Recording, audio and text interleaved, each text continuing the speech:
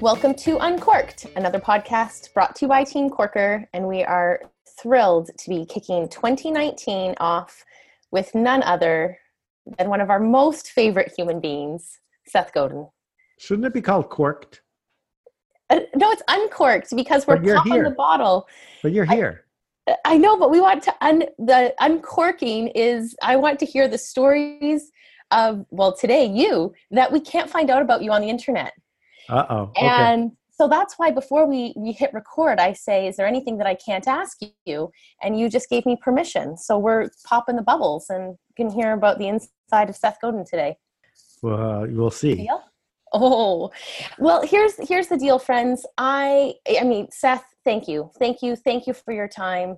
It's such a gift to be able to riff with you on a podcast. I don't want to go into everything that everyone can learn about you with one quick Google. And I wanted to start this conversation back where it really began for me with you in real life 8.5 years ago in your office, which might have been one of your first, some version of an alt MBA class. Is that fair to say? Yeah, it was. I've been doing this a lot off and on, but it was in person and it was pretty magical. It was in person and it was magical.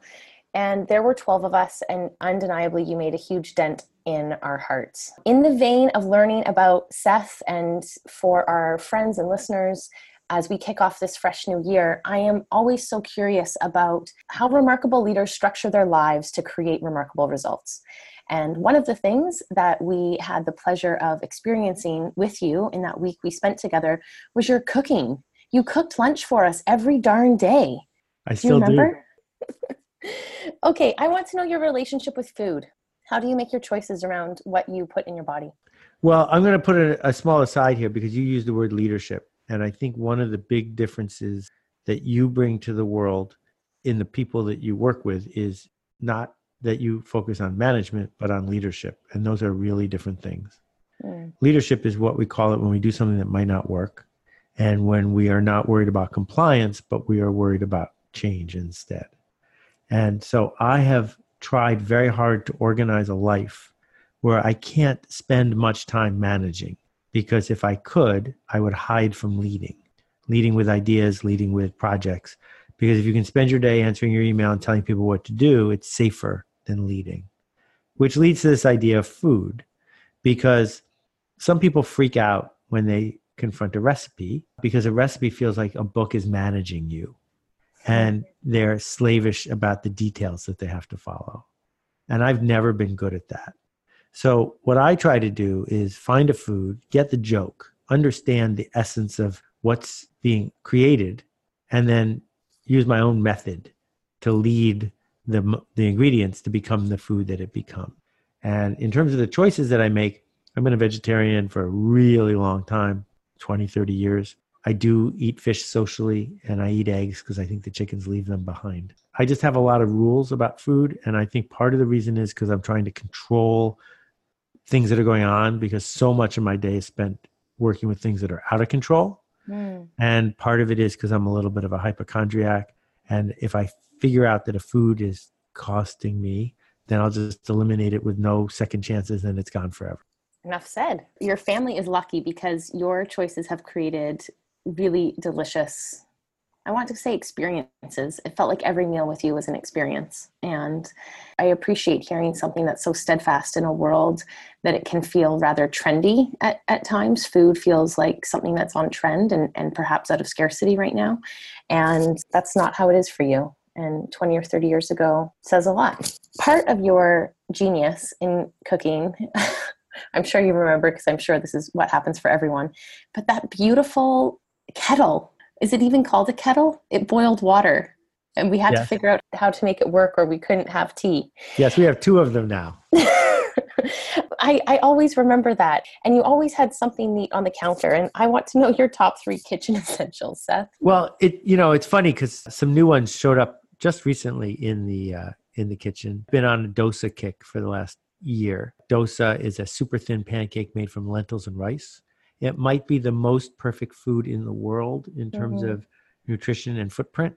But if you make it properly, it's also insanely delicious. And It looks like it's very hard to do. And I can't do it like the people at the Ganesh temple. They make one that's 2 feet by 2 feet inside. But so I've organized a lot of my life around dosa. I have a wet mill at home to grind the dosa batter, and I have a cast iron flat thing to make the dosa and a little wooden stick to twirl the dosa. So there's dosa going on in the office most days. I also am a fan of the right kind of knife. I think a knife is sort of a platonic ideal of a tool. You can make all sorts of compromises to make a knife cheaper, but if you eliminate those compromises, you can make a knife better. And I just got a handmade knife that I blogged about the other day, and I bought it before I blogged it. And just holding a knife that's going to do what you want it to do is a very pleasing act for me. Wonderful. Is there one more? No, I would say that the other one that people notice is there are people who are opposed to single-purpose kitchen tool. I am not one of those people. I think that if you can squeeze a lemon better with a lemon squeezer, you should have a lemon squeezer, because it's worth it. So in my backyard, I think you've been to my house. In my backyard, there's a 10,000-pound pizza oven that I built with my kids.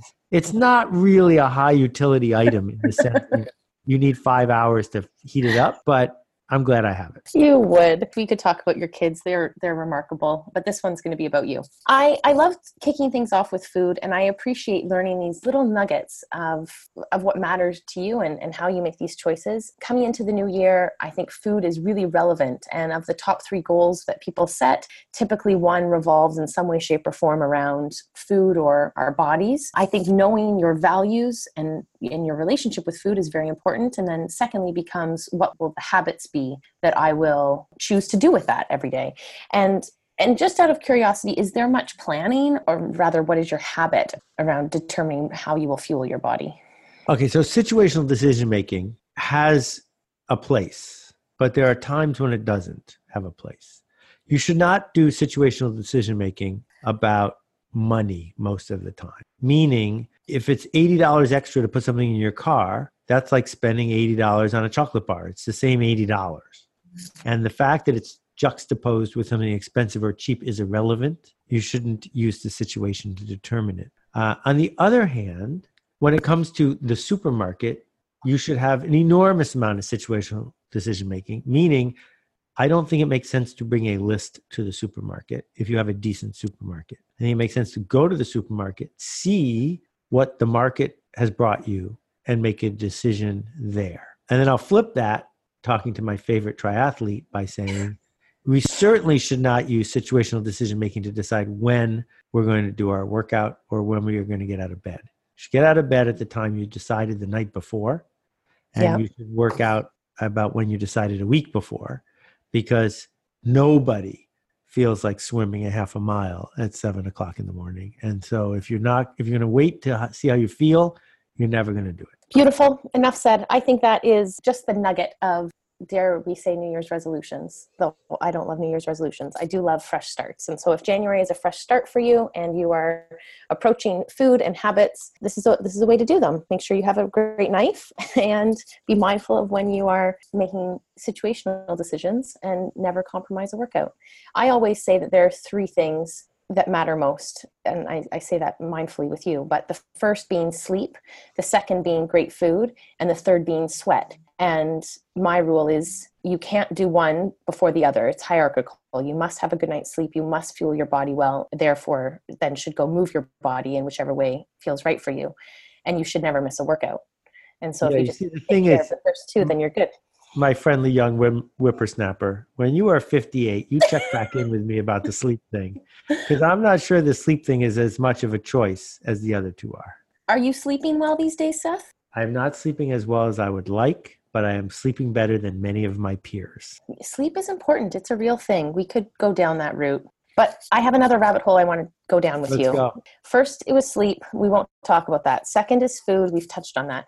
Third is sweat. And hardly a secret is your love of skate skiing. I do love skate skiing. I love that you love skate skiing. We had the pleasure of skate skiing last winter in Whistler together. And I was No. It wasn't together. You were lapping me. You were lapping me repeatedly. You were humiliating me. You were wiping up the course with me, my friend. Seth, you were teaching me how to be graceful. I'm more like I a bull in understand a that. It's china not like I shop. have a male ego here. It's just that I saw your innate ability to fly, and I'm jealous. Well, I hope I'm skiing like you at 58. And this is age irrelevant because there's so much to this that I love. I love that you choose skate skiing over downhill skiing. And well, just take us, how did skate skiing become something that you enjoyed doing? When did this come into your life? Well, part of the reason I'm willing to evangelize it is the way I got to it was too painful, and I hope people don't have to do what I did. I was skiing before there were helmets. My dad worked at a company that started a division that made ski bindings and skis when I was 14. It was an engineering company, and he came home one day and said, we're going to go to this little hill in Buffalo, and I'm going to teach you how to ski. And once I got into it, he said, now you can be the head of marketing for this company, because I did all their ads and stuff at the age of 15, which was weird and fun. Amazing. So I got aggressively good at skiing. And then when I was 17 or 18, fell at Sugarbush at the top of the hill on the ice and slid headfirst all the way down to the bottom of the mountain, dislocating both of my shoulders for hours. And Ouch. they have never recovered. So that was my Oh, experience with downhill. And I've tried since then. And then I switched to telemarking so that I could more effort, go slower. But it became clear to me that my passion for being near the edge and my body's ability to withstand a fall were not going to be able to coexist. And I got really lucky because I took a ski lesson, a cross-country ski lesson from a guy named Matt who had been on the U.S. ski team. And he taught me how to skate ski. And I said, where has this been all my life? It's coordination, it's aerobic, it's craft. If you want to, you can buy new wax. Like, you can't do that with downhill skiing. There's no shopping, appropriate shopping in downhill skiing. You can browse the wax for hours. You can upgrade your poles every year. And then what I discovered is that though I could do it and I could teach it, and I've taught a lot of people, I was exhausting myself. Felt like I'd been sprinting the whole time, and people were passing me who were way older than me. And I was like, I need to understand what they're doing because it's not effort. And that was another huge insight for me, is that you could add skill without being stronger or more aerobic, and that skill would repay you. And that's the thing for me now, is when I do it, I have rhythm, I have fresh air, I have the craft, and I can amplify my skill. I'm not competitive. I don't care if I'm passing anybody. I just feel like I'm on my ski the way I want to be on it. And it just gives me pleasure. So there's a place 40 minutes from my house in New York where I get to go. If there's good snow, I won't be in the office. I'll go there for 2 hours. You only need 2 hours because downhill's wussy. This is exerting. hard. But it doesn't snow here very much. So I got roller skis like they use Oh in my Europe. gosh. And I went almost every day on the bike path until I tore my hamstring in half and fell on my face. And I'm like, you got to stop. No more roller skiing. So I'm done with roller skiing. Sorry. Oh my gosh. And now you're just waiting for the snow? Yeah. Got it. Well, we don't have any snow here this winter. I was told that we have approximately 900 meters. And then I was told that was an exaggeration. And we have 600 meters of snow to ski around in laps in Whistler right now. But that aside, and global warming, and let's hope we have some more snow, because roller skiing scares the daylights out of me. And I'm glad you're not doing it anymore. It's also crazy because on the West Coast, people roller ski up and down the mountain. Yes, they do. And I mean, going on a flat surface is intimidating to me. And here they are just flying up and down. And yeah. gosh. So for the people listening at home, it needs to be stated that there are no brakes on roller skis. Yes, don't do this unsupervised. Exactly. I also love that you mentioned wax, simply because I think you like the color of the wax and the idea that you can, play with your colored wax pending the temperature, and it's not as straightforward as just one boring wax. Oh yeah, and I have the iron and the scraper and the whole thing. You have the whole thing. Well, despite your way too flattering comments, I don't yet have really the skill of skate skiing. I feel like I have this engine and I'm a bit of this bulldog that just loves it so much. I love that my heart rate spikes in 10 minutes and I just get to be outside. And it's typically, you and I spoke of this last winter, it's typically not very busy. There's no lineups to get anywhere. It's just you and the trail and sometimes not many other people. And while we were out there, you shared with me one special, or maybe you've done this more than once, when you took a group of people and Right. taught them how to ski. I just think that's a new way of leadership. That's a It new was way of developing insane. people. And I want to hear about Yeah. it. Well, I've only done it officially once, and it was Okay. before you came to my office. The really first Alt MBA Okay. was the Seth's alternative Alt MBA, which is called the Samba. And there were 8 of them, and they moved to my office for 6 months. We sat together for 6 months in my office. Incredible. But the first day, we got 9 inches of snow. And I said, I know, I'll teach them all how to skate ski. So we get in 2 cars and go to the ski place. Now, if I had failed, I would have blown any trust or momentum I had. It would have been all over. Best-selling author Al Pittampalli was there. Al, 6 feet tall, never learned how to swim. Ashita Gupta was there. She had never, no snow in Ashita Gupta's life, and she didn't know how to swim. And so I've got these people who are not particularly Corker level coordinated. And I did it. They all learned how to do it. And so the day was saved. We were okay. Phew. But now I only do it. I'll go to the Nordic Center, and if I see someone, I'll just show up in their face and say, you want a lesson? But that's just because I like teaching. It's amazing. And I think note to leaders, if you want to, reinvent the team meeting, go hit a trail for a couple of hours. Everyone will be tuckered out and you learn so much about each other and about, how people can take feedback. And it's so raw and honest. And I just think skate skiing can show you so much of yourself and so much of people close to you.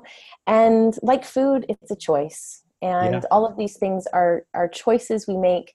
And I really wanted to jam on these 2 topics with you because I think they're reflective of how we show up every day. And this isn't about how you show up at work. It's about the choices you make before you come to work and how you can think about work being differently. And that can be on a skate ski trail or in a kitchen for that matter. Seth, I promised you I wouldn't take too much time, but I have a really fun game called This or That. And I thought that there'd be no better person than you to rip through these questions with. Can we play This or That?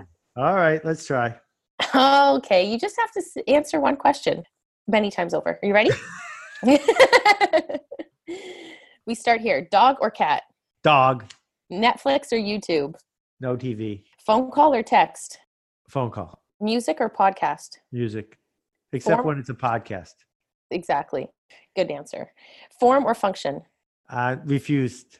Not going there. Pop or indie? Indie. Big party or small gathering? Small gathering. Work hard or play hard? They're the same thing. What's worse, laundry or dishes?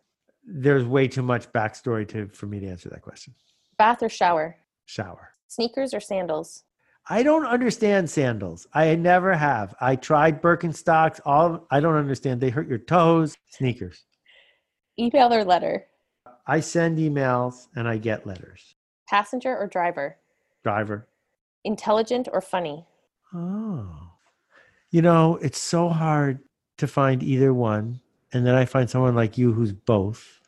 Oh, sad. And if I had to pick, sheesh. I think intelligent. I agree, because I think the intelligent ones make the funniest jokes. So you ready? Oh. You ready? You ready? Uh-oh. These 2 clowns are eating a cannibal, and one says, I think we're in the wrong joke. I don't get it. We're not done yet. Car or truck? Car. Money or free time? Well, one buys you the other if you're smart. Coke or Red Bull? Neither. Paper cup or thermos? Traveling cup? Traveling cup. Train or plane? Train every time. Iced coffee or tea or hot coffee or tea? I would say hot herbal tea. Hot herbal tea. Seth, just like that, we must wrap. And our final question, is that okay? Yeah. All right. Our final question is, what is currently making your heart beat faster? When I'm doing it, it's the schools we're building. It's working better than anything I can recall doing. And it's turning on lights for people, which is my life's mission. So when I think about that, it thrills me. But really, the answer is watching what the people who I've been lucky enough to know, and you are on that list, are doing when I'm not in the room. That is the thrilling thing that keeps me going. Wow. You know, you might not remember this, Seth, but 8.5 years ago, when we came into your office, that week, one of my very dear friends gave birth to a baby, and she named her baby Seth. And she and her partner are incredible marketers. And I just thought it was so funny and said, would you mind taking a picture? And you said, welcome to the world, Seth. And they have it framed and it's adorable. And Oh, when I think of the future, it's, you know, Seth will grow up and know that Seth was around in conversation on his birthday, on his very first day of that's so this life. beautiful. Thank you for And reminding me of that. it's really cool to just know the impact that you've made. I know you hear it and you receive a lot of letters about it. And it's something that I will never, ever take for granted is my experience with you. So thank you for your time. Thank you for helping Team Corker kick 2019 off in such a beautiful way. And I can't wait to see you more Oh, soon. likewise. I've been Court.